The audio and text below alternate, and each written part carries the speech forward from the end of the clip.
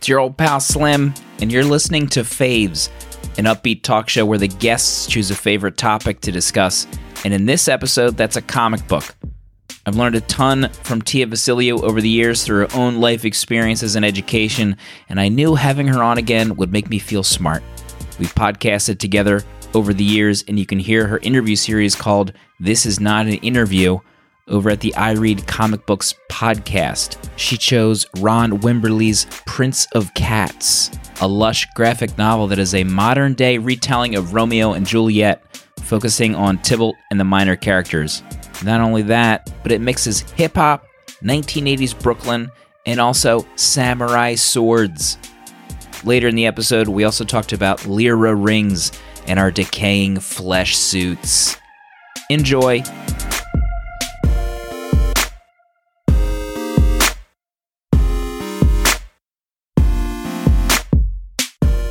I remember when I bought the book, I got the hardcover and he was like, make sure that you take the dust jacket off and look at the book because it's really beautiful. And I told him, I'm going to save it for when I'm having a really bad day and I just need a nice surprise. I'm just going to pick it up and take off the dust jacket. And he was not wrong. You did it like a second before this interview. And that was the first time we did it. I didn't realize that DC had originally published this. Yeah. Almost a decade ago or more. Oh my God. She's showing me the hardcover cover. It's beautiful. Another thing I didn't know, he did some issues of one of my favorite comic book runs, which was She-Hulk by Charles Soule. Oh yeah. He did maybe 4 and 5 and actually loaded them up on Comixology just to see. And you can get a piece of the art style, but it's very different. Almost like he was trying to fit into that She-Hulk mode. Right. Where he wasn't going all out. But you could definitely see some of the kind of wide angle shots of the character being close to your view and getting longer towards the back end. But it was very interesting. Yeah, something that I think really stands out in Prince of Cats, you talk about certain artists as being really good actors or being really good at portraying acting. And there's a lot of panels in this book that are silent. There's pages of in some cases, and there's a lot of fight scenes, but there's also a lot of really quiet moments, and it's not dead air. Everything pushes the story forward, even if it's just someone's facial expression or the way that they're standing or something like that. So that's very difficult to do. You don't even really see that in what you would consider mainstream comics of an artist or writer being so confident that they can convey strong emotion without using speech bubbles out the wazoo. There are so many panels that I screenshotted where they're having, this interlude, this conversation, and then there's maybe 5 or 6 panels of no one speaking, but their body moves. And it conveys everything that you need to know right away. And in some cases, almost imperceptible. There's a couple of panels where I think it's Juliet. I don't think it's Rosalind. Yeah, here. So there's these panels where Juliet is looking at the duelist, and all that changes is kind of the angle of her head a little bit, her eyes kind of narrow, and it says a lot about what is going on at that moment, even though it's not crazy action. I mean, there is a lot of crazy action in here also. The book is pretty much a mix equally of Japanese samurai meets New York City 1980s meets Romeo and Juliet meets hip hop, and everything is turned up to 10. And when I was reading it, you get kind of the Shakespearean poetry / hip hop lyrics in the book. And I felt smarter because I didn't feel like an idiot when I was reading it, like I did way back when I read Romeo and Juliet. Yeah. It almost feels like you're reading liner notes from a new album and written out in a graphic novel. I thought it was amazing.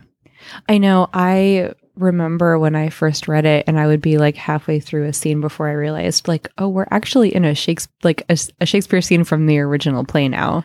There are a few sprinkled in here and there actually towards the end because the story is mainly about Tybalt. And spoiler alert, in Shakespeare's plays, Tybalt dies somewhere in the middle of the play. Right. So, and that's the end of the book for I honestly couldn't even remember 99% of the play or the general story. So when it was Tybalt 90% of the time, and I was like, man, what is going on here? Where's Romeo? where's Juliet for that matter? Yeah. Because almost the main stars are like Tybalt, Juliet, who is kind of like in high school. Yeah. I mean, she's 14 in the original play too, so. And Rosalind? Yeah. So this is what I love about this book. Okay, so in the Shakespeare play, when we first meet Romeo, he's really hung up on Rosaline. Oh, I didn't know that. Yeah, and he's like feeling very, angsty because she's not returning his affections. And then he sees Juliet and he instantly forgets about her because Romeo is that kind of guy, apparently. I was wondering what adjective or superlative you were going to use there. But I actually think that whatever adjective one could use there, like it's in this book in a really interesting way, because so what happens in here is it's really it's strongly implied that the reason that Rosalind does not pay attention to Romeo anymore and breaks his heart is because she is into Tybalt and she's having a thing with Tybalt, which makes the fight between them really kind of more multi-layered. And there's a few scenes, but Tybalt is really just concerned with moving up in the duel list. Yeah, the duel list plays a huge part of the book. I mentioned samurai stylings, but pretty much everyone in each house is walking around with a samurai sword in their belt, and they're dressed very well. It's like 80s, but it's almost like maybe this was done in the 70s. We're like, what's the 80s going to look like? And it's like very more stylized. Yeah, it's definitely like super cool fashion. But I feel like one of the major themes in this book that I find really beautiful is this idea of youthful masculine self-obsession. And it isn't necessarily malicious, but it is fatal. Because, I mean, obviously they're killing each other in murdering duels. Death. But then there's also like Rosalind really cares about Tybalt. She's a photographer and she takes all of these really poignant kind of portraits, a lot of them candid, of Tybalt. They're hanging all in her apartment where she's developing them. And then, there's a couple of love scenes where they sleep together. Make whoopee. And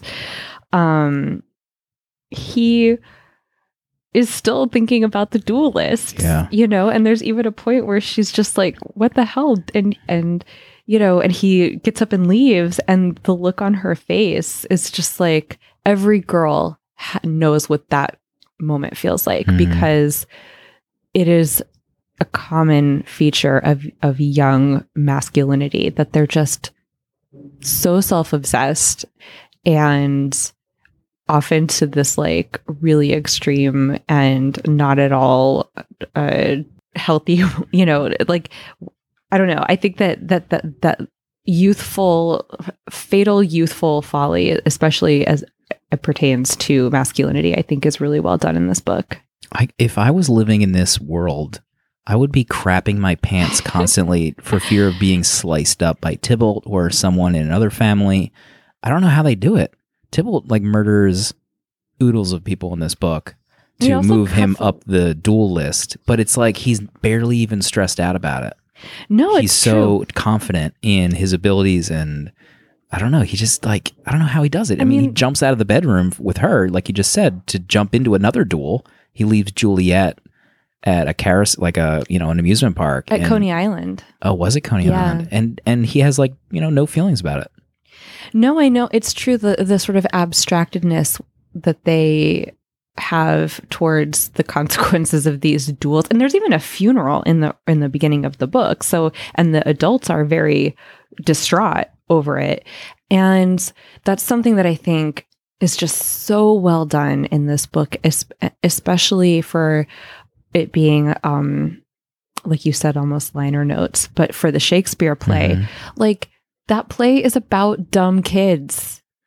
And something that this book really captures that I think a lot of people don't associate with the play all the time is that like youthfulness, but a sort of darker side of it where you're like abstracted from these consequences. Yeah. What was Juliet's relationship with Tybalt in the book? In the play? In the play. I mean, it's not as fleshed out as it is here. She's really upset when he's killed. I think that the way that they're sort of, I mean, she does kind of say at some point, one of her friends is like, oh, he's pretty cute. And she's like, he's my cousin. But they do have a kind of relationship where they're, like they're hanging out and, they seem pretty close. It's like the crux of the ending of the book, like their relationship in a way, because I was actually kind of super confused the first time I was reading it. So I read it a second time, but they go out and they're hanging out at Coney Island, kind of like on a date almost, but maybe Tybalt doesn't view it as that. Yeah. She kind of views it as like a way to show him that she's not like a 14-year-old. She has her dress hiked up. Yep. Mm-hmm. And there's allusions to other things with the girls in the bathrooms. The rocket pop ice cream. Yes, to kind of show it an example of her maturity. Right. She wins a kind of necklace at Coney Island, and he sees a duel happening, and he leaves her and never comes back. And then fast forward towards the end of the book, Romeo is kind of flirting with Juliet, and then later he sees Romeo with that necklace, and it infuriates him, and that kind of brings them to the final duel of the book. I totally missed the first time I read it with the necklace part, because on first read, I was like, man, Juliet and Romeo are married? Like, what is going on? That happened they've been going out for one day? And did you forget that's literally what happens in the play, though? I did. Totally did. I was on Wikipedia, what? Explain to me, like I'm a 3-year-old, what happened to Juliet. So I was like, oh my God. So the second time I read it, I got it. But there's many little nods that if you're like me, who I guess reading too fast, there's a lot of subtle beauties in this book that are easily missed. Yeah, definitely slow down and take everything in this book. It's really like the storytelling is done in little details like that as much as the dialogue. Mm-hmm. I have a whole theory about why Juliet gets married to him like in a day. Because no, you go ahead. I don't know why I tried to interject there. Can I give you a man's perspective and tell you what my opinion is? I've never read this book, but let me tell you. So in the original play, Juliet's parents are trying to make her marry this guy Paris, and she doesn't want to marry him. And so in Renaissance Italy, pretty much the only recourse that she would have to not be forced to marry this guy is to marry someone else. And Romeo is just dumb enough to go along with it because, as I said, he's in love with love. He loves Rosalind, he loves Juliet, he loves everyone. So in the book, or in the original play, they meet, and then literally that night, Juliet's like, okay, look, here's what we're going to do. You're going to meet me here. We're going to do this. We're going to get married. That's how this is going to go. And Romeo's like, yes, fine. Good plan. Yes, dear. Yeah. So I think that you could do a feminist reading of that where Juliet knows that she doesn't have a lot of options for autonomy, but if she marries Romeo, her parents can't make her marry anybody else. They're not going to make her get divorced. Mm-hmm. And then at the end, when she sees that Romeo's dead and kills herself, it's not because she can't live without Romeo. It's because she knows that now her parents can make her marry Paris. Interesting. Yeah. I don't know. Wikipedia didn't tell me that. Well, there's a few scenes where you get kind of the background on a lot of the characters. Petruchio's background, the book starts out with them alluding to Petruchio being killed, and they're kind of sad about it that their friend is not with them. There's a couple funny scenes where they're talking about some of his jokes, and Juliet even retells one of the jokes, which was cracking me up when I read it. But he shows himself to be kind of like an artist. He has one arm only, but they allude to him being a better swordsman than most, even with one arm. Mm-hmm. And they show in a flashback his death, and Romeo kind of comes out of nowhere while he's spray painting a wall and kills him.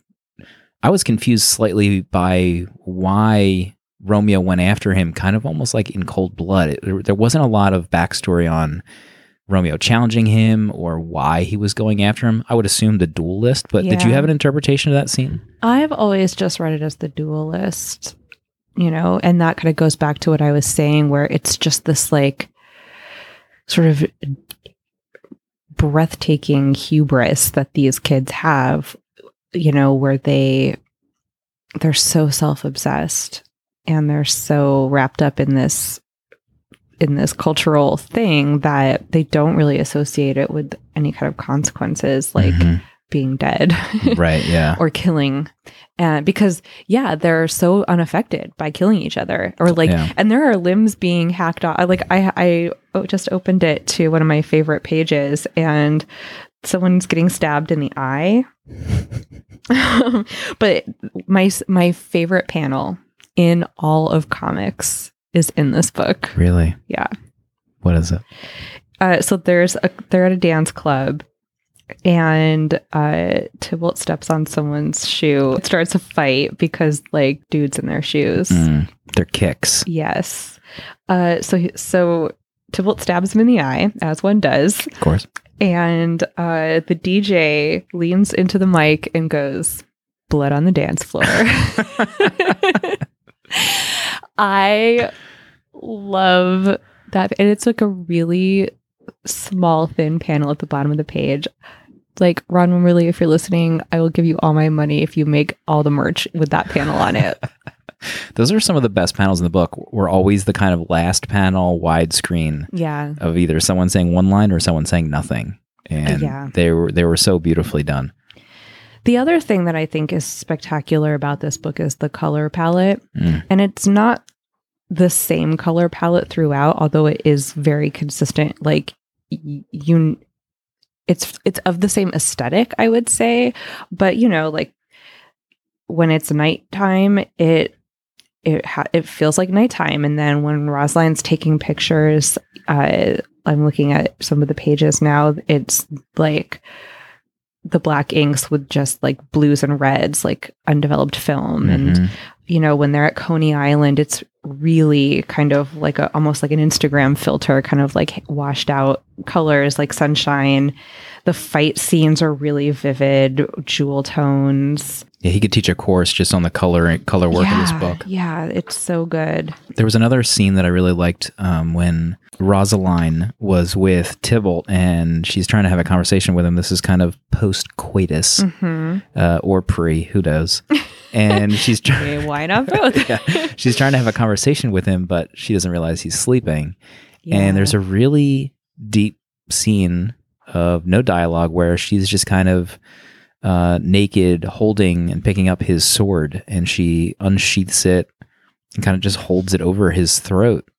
And it's just like a fleeting moment. She picks it back up, puts it back in the sheath, but you can kind of read into that moment and get varying degrees of interpretation. She wants to see like what it's like to be Tybalt. Like, is this what all these men feel running through the streets? And maybe she just like doesn't even see the desire or the power in that move, and she just like moves on and puts it back. I just thought it was very touching. And then the very next page, she's curled up, they're like spooning in bed and she's sleeping, and she has a dream where he's a big cat and then a fox runs by and he goes chasing after it, and then that happens. He gets up and he leaves, and she throws his pictures in the garbage. Yeah, I saw that, and I was wondering if that was a visual trick or that actually happened, because I was trying to see, is that trash can in the panel before that or after that? I know. But then you look at the next panel after that, and none of the pictures hanging in her apartment are of him anymore. And that kind of goes back to what I was saying, where it's like every girl knows what that feeling is, where it's like, why are you like this? Like, chill the fuck out. Am I allowed to swear in this podcast? Yes. Just like, you're so self-obsessed. You're so this thing is consuming you. Why do you have to be such a drama queen about this? And what about this is all consuming to you? And then the decision to just be like, I actually can't do this with you, so go. Yeah. Done. Right. That I think is because there are women who are like on the duel list, for example, and there's a scene where they won't fight her because she's a girl. Yeah, and she's the one that brings up the popsicle. Oh, yeah. And so I think that this sort of dynamics, that the gender dynamics are really interesting. Yeah, she totally got like, she was serving hot dogs at like the Nathan's or whatever. And I thought it was interesting that they specifically said Nathan's. I love some of those specific references in this book. My favorite is the Samo graffiti. I don't know if you're familiar with I had to Google the Romeo and Juliet play. I think I'm honestly familiar with it. So Samo was an art project that Jean-Michel Basquiat did with one of his friends back in, I don't know if it goes back into the 70s, but like in the 80s, where Samo, they would tag that everywhere, and they would have these like phrases that would go with it. And it's all over the place in the book. In the first page, I think there's a ton of graffiti. Is that one that you mentioned? I don't think so, because I think that's the graffiti that they're... Okay. But if you look in the fight scene, which this fight scene is so freaking good in the subway, like, which is... Mercutio. I mean, that's like taking the subway.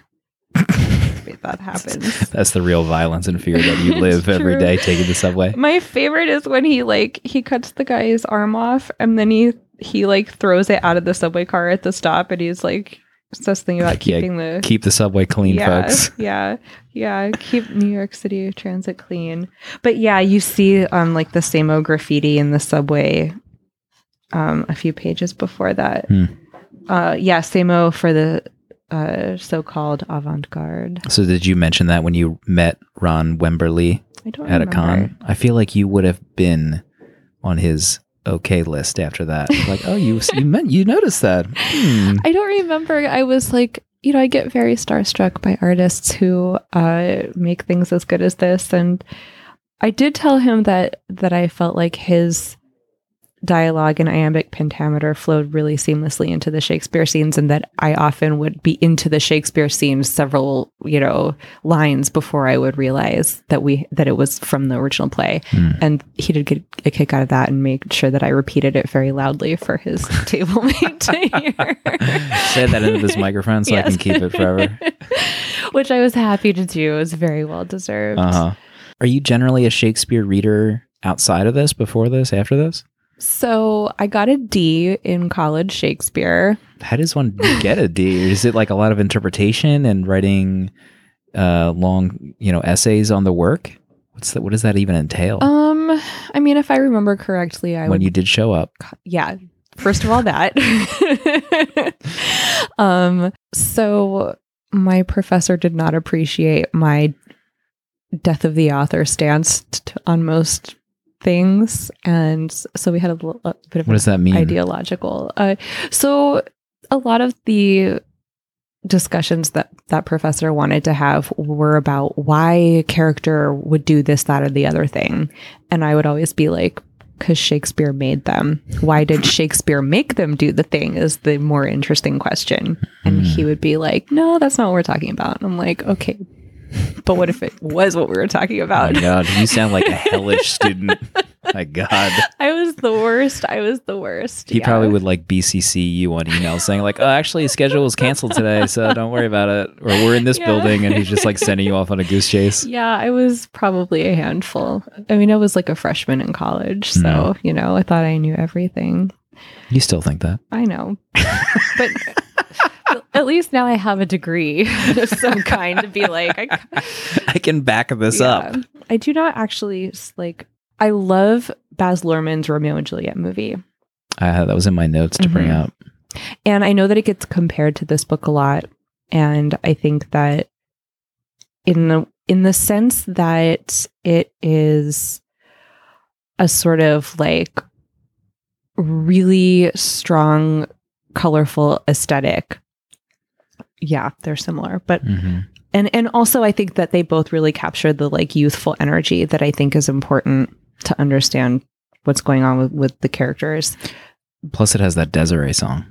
And Song's the amazing. Garbage song. Oh yeah, great soundtrack. I mean, the whole soundtrack's amazing. But this book, like, you know, okay, I'm not a hip hop expert, but I imagine that like there should be a soundtrack to this book. Yeah, that's right. There's I would buy it. Speaking of soundtracks, I started reading Murder Falcon. Have you read that yet? No. It's from Image and Darren Warren Johnson. Oh, who did Extremity. Yeah, and he has a soundtrack for that book because the pitch of that is this down on his luck guitarist. He meets this large character. He's like a giant falcon man. He's called Murder Falcon. Sure. And there's monsters coming into the city, and the only way to defeat these monsters is to empower Murder Falcon by playing metal. Nice. So he has done a soundtrack, and like this is the music you need to listen to while reading this issue. It's pretty interesting. That sounds like a lot of things that I would like. So where would you send someone who has read Prince of Cats and liked it next? Like if there maybe someone who just jumped in, like what would they? Is there a comparable piece of work in comic books that would be like a logical next step?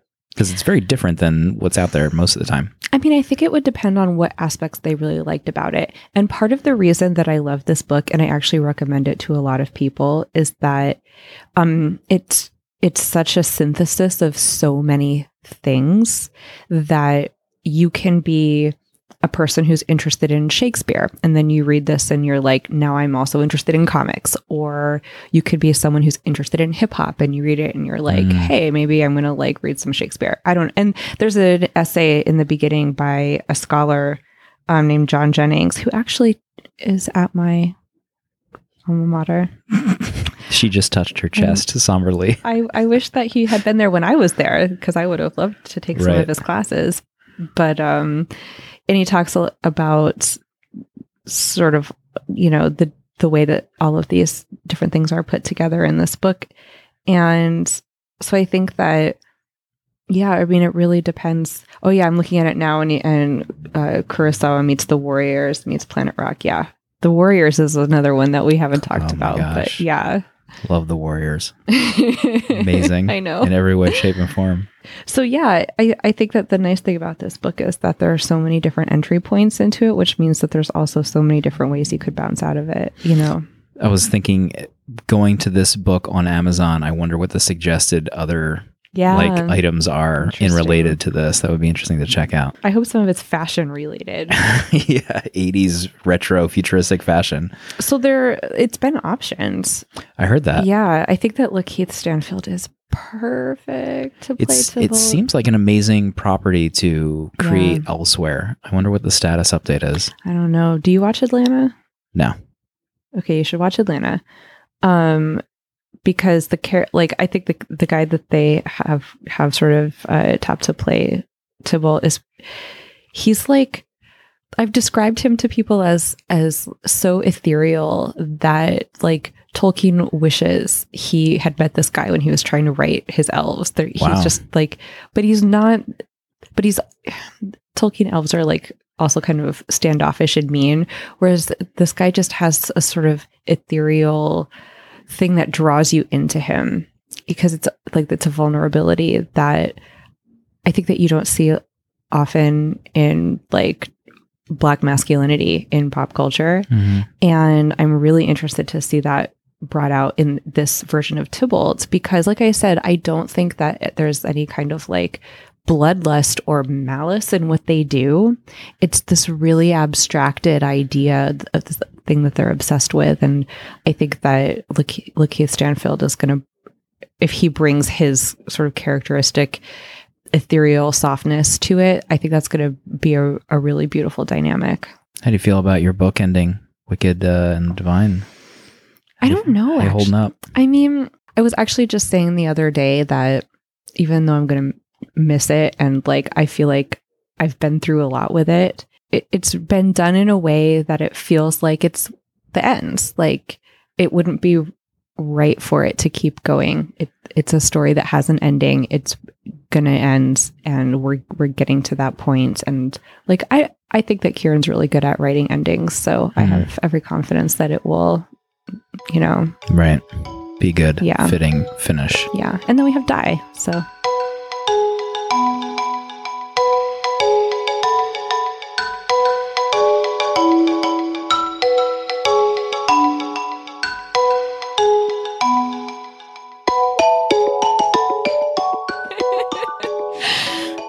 So I've been on my IG recently. You have been going full bore into some kind of Cirque du Soleil, future-esque. I don't know what's happening. What is going on? You're on like a ring. Yes. And first of all, you've gotten like incredibly fit over the past couple of months. You're like a different person. I feel like you could bench press me and throw me out the window with your legs alone. I had several injuries in the first several years that you knew me, chronic injuries that took a really long time to heal and recover from. And those have been more or less taken care of. And that's not even to say that you looked not fit before. Oh no, I mean it was maybe about as unfit to as you. I've ever been, but like seeing you now, there's like not an ounce of fat on you. It looks like you've just done like 5 Spartan races, but now you're on these like rings and you're doing what is that? What you're doing? It's called Lyra. It's a steel hoop that hangs from the ceiling. But what is it? Like, does it work? I'm assuming it works other different parts of your body that maybe wouldn't get exercise, but there's something more to it, right? It's a part of a bigger thing. I mean, it's a performance art. It's a circus aerial performance art. The main sort of, in terms of like muscle groups that you have to really have to be successful, or you have to be able to like do pull-ups and you have to have like abs of steel. Like I can't even do most of the aerial conditioning that you have to, that we do. Like I can't even describe to you how strong these people are. So, but basically, yeah, you have to be able to, pull yourself up, and you have to, if you're hanging, you have to be able to like lift your legs up and touch your hands. And then also it helps to be really flexible because you kind of drape yourself around the hoop in various ways. Do you still teach? I am wrapping that up this year. So this is my last year that I'm doing that, at least as far as I know. Our theme for the competition dances this year is witchcraft, which they chose. Really? It wasn't just like random pieces of witchcraft that you left in the room. It's like, oh, what do you guys want to do this year? They are super into it. What do you want to replace teaching with? I mean, I would love to find another teaching situation closer to the city, but I just last night went to Steps on Broadway, which I've been wanting to do since I moved here, but I've been too intimidated. Really? And it was like walking into church. What is it for those that aren't aware? It's a dance studio in New York that is very famous and has a really wonderful faculty. And I'd heard that the faculty was well known in part for buying ballet booties from halfdoubledesign.com. Amanda can crochet anything you need, whether it be sweat booties, scarves, knee things, hats, you name it. She's waiting to hear from you, and you won't regret it. halfdoubledesign.com. It's most well known maybe from the movie Center Stage when... Love that movie. I have the VHS. Oh, do you really? Actually, honestly, I think I do in our basement. It's a great movie. There's a part where the ballerina is like feeling beat down at the school, so she leaves the school and goes to take class at Steps on Broadway just to like rekindle her love of dance. And so this literally happened last night, and it proves that nothing is real. So this in the class that she takes, they do a combination to Higher Ground. And I walk in and there's a jazz class in progress and they are doing a combination to Higher Ground. Oh my God. And I'm just like, is it a rule that they have to do that once a day here? Like what's happening? Or they were getting wind. Someone's walking to the building. We got to everyone get ready. Start going. But it was really fun. So yeah. So what does that mean that you were there? Or were you looking for like classes, or like you walking in? Does that mean you want to become part of it, or what happens next? I mean, I haven't taken dance in a long time because of all the injuries. And even though I've been working out and getting back in like general fitness shape, I'm not in dance shape. But I would like to get back into dance shape, and especially doing aerials. It just kind of all fits together.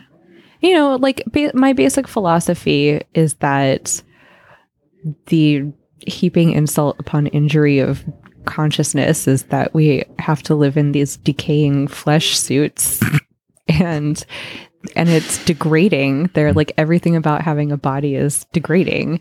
And so the only thing that makes it bearable is to force your body to transcend its own banality and do all of these fantastic things. That was like the darkest, most beautiful thing I've ever heard in my life. Last time you were on the podcast, which is now called Faves, it's always been called Faves, you actually got comments on Twitter asking for more recommendations about ballet, I think from listener, friend of the show, Jeff. How did that feel? That was great. I love that people are going to the ballet. And I also love that people are like taking steps to make the experience better for themselves. And for, like some people, if they just want to go and see it and like that makes them happy, that's cool. But I love that for people who maybe want to know a little bit more about it, that they spoke up and asked. I'm happy to, we should follow up and find out how you liked it. He's dead now. He died on the way to the ballet. I'm going this weekend to see Aliens. What? Yeah, so on re-release? On Thanksgiving I saw Alien at a midnight screening, as one does. At the as the forefathers intended. Is that at the Hawk Theater? What's the IFC? IFC. Yeah, they were showing Big Lebowski too. Man, I know. And then this weekend they're showing Aliens. That's amazing. I figure I gotta see both. Have you ever seen Aliens before? Yeah. I love the like weird sexual tension between some of the soldiers in that movie. Yeah. Where they're just like so amped up to go fight aliens, and they're like slapping each other, looking at each other, biting their lips. If I'm like, you have ever met Marines, that's exactly how they behave. Like, just saying. I want to join the Marines now. I love the Alien movies because, like, I love the aliens. Like, okay, when the chest burster pops out and it looks around and it's like, "Are you my mother? Are you my mother?" and no one is its mother, and then it runs away. Roll. I think technically it's like yelling death out of its mouth in not a cute manner. Are you my mother? It's pretty cute. There's like an alternate timeline movie where like you are in that film and you grab the baby and then you become even more evil and you like run the universe. Someone write this up, please. Tia, you can't hear me, but thank you for coming back onto Faves to discuss Prince of Cats. I'm glad I read it. Real quick, if you want to get your letter heard on the next mailbag episode, you can send an email whenever you have the time. You're in the bathroom at work on your phone. What else can you do? Send an email to favespod@gmail.com. Let me know what your favorite episode was, your favorite conversation, suggested guests. If you want to be on the show, I know you do. I know you are thinking about a topic you want to discuss. Let me know what it is. And as I say every episode, if you enjoyed a conversation that you'd think a friend or a family member or enemy might like, text them, share the episode, retweet it, re-Instagram story it. It helps the show find even more people to listen. That's it for this week.